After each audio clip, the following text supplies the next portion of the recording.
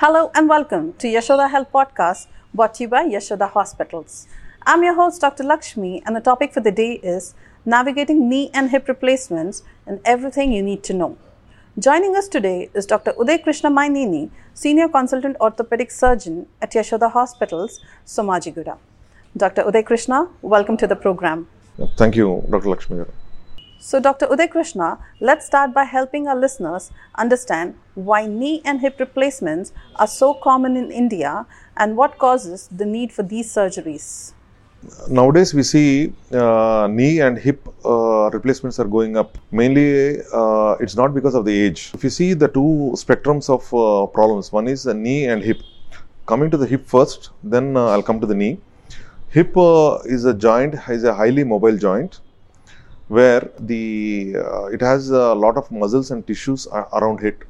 Usually, if any injury to the hip is very rare compared to the knee. Like knee is a very superficial joint. If any twisting injuries, we have this ligament injuries, knee get damaged. Hip is a very deep structure. But why the patients are coming to us with the hip pain? The most common cause nowadays we see is post COVID. In COVID time, what happened is there are a lot of patients who underwent certain treatments where steroids have been used for life-saving drug, where it has given overdose, what I feel. But at point of time, the pulmonologist or physicians, to save the life of the patient, they have admitted in the ICUs. So what happens is the highest amount of a dose were given to save the patient, to save the lung. But indirectly, what happened is it over the period of time, it damaged the blood supply of the hip. So that's why the patients are coming with the hip pains. That is called most common condition called avascular necrosis of hip joint. So the age limit is, there's no age limit for this. Nearly from 19 years of younger patients to 60 years of male are coming for the hip pains. So these are the most common cause for hip pain, where post-COVID steroid use, and they are coming. The second most common cause is post-trauma. The youngsters who had injuries from the bike or neglected trauma, who are playing cricket or some sporting activities, they have neglected, they have some labral tear. Hip is surrounded by some capsules or some support structures. Sometimes if they get neglected, they have this hip pain, and over the period of time it develops into arthritis. So that is a patient's third group of saying we're seeing. The fourth group are saying is we see is COX, that is TB patients, where their pulmonary infections is not treated properly, or spine TB are not treated properly. They're giving the hip pain, the COX with the hip problem. That is the most common. Coming to the knee. Knee, again, if you see, there are two spectrums of patients. One is 45 to 60 years of patients. One is above 65 to 80 years of patients. Nowadays, we see increasing number of patients with 45 to 60. Why? Because there are two patients in this also subdivided. One is the younger patients where 45 to 50, I can put it where rheumatoid arthritis is most common, where patients coming with severe joint pains or small joint pains where they haven't diagnosed properly, where they're suffering with a condition called rheumatoid arthritis, where the body defense mechanism is lost, autoimmune problem is they develop. It will damage entire joints in the body, especially small joints, later the big joints called knee. This condition has to be identified early to prevent further damage and crippling where the patient is almost bedridden. So this has to be identified early and seen as early as possible, rheumatologist or orthopedician, and the treatment should start as early as possible to prevent his activities or living affected. The second patients are most coming to our clinic are arthritis were developing due to neglected trauma. Patients who have been injured with ligament injuries called anterior cruciate ligament injuries or meniscus injuries have been neglected during the playing sports or during dancing or climbing down stairs. What happens is they're coming with a severe knee pain. When we taken a special investigation like MRI, we see that the entire knee has got damage, but they are very early for do a knee replacement. What we suggest is some sort of arthroscopic keyhole surgical intervention only after proper examination. So that will come to the management treatment when you come to that. The third set of patients coming is most common is arthritis, severe arthritis where patient can't walk. They're coming in the wheelchair, age bound related. Her mobility, activities of mobility have been restricted. those patients are called osteoarthritis. That is age-related changes that is identified with certain investigations and will go for the treatment. So could you please explain what knee and hip replacement surgeries entail and what should patients expect during these procedures? Most important thing is the successful surgery depends upon the identification of the proper patient. What happens is, if you put a very costly implant where the patient is not fit for the problem, what happens is going to fail. Similarly, condition for the hip, the identification of the problem is very, very important. If the patient is having a grade 3 or grade 4 arthritis, her activities of daily living or his or activities of daily living were affected, they will be best benefited by the knee replacement, where the quality of life will be improved. It is a very simple surgery, and over the past 3 decades is the most successful orthopedic surgery, or it has been established, where you see the procedure itself is around 45 minutes.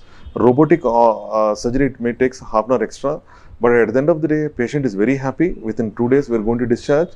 But the only patient has to do is the 4 to 6 weeks of post-op physio, so that next 2 to 3 months they'll start walking outside for 1 kilometer, 2 kilometer, 3 kilometer. As the time increases, after 6 months, they're going to increase more their activities of daily living. They can also sit. The most advancement in the knee replacement surgery is they can also almost sit in the squat. They do their routine activities of daily living. I'm sure many people might be concerned about the recovery process. So what is a typical recovery journey after knee or hip replacement surgery, doctor? The most important thing is the patient, when they walk into the clinic with a grade 3, grade 4 arthritis, those are the patients, they recover very fast. If the patient coming in the wheelchair, where the patient has activities has been reduced in 6 months or 1 year, those are the patients, they recover very, very, very late. Why? Because their presentation is late. Automatically the recovery of after surgery also will be late. So I always advise my patients to come early, to diagnose early and treatment early. That is the main motto of the orthopedic knee replacement. If the patient comes in a wheelchair, the expectations are very high. The attenders or patient, they think that okay, we do a knee replacement, from next day they walk. That's not correct. The most important thing is we should educate the patient.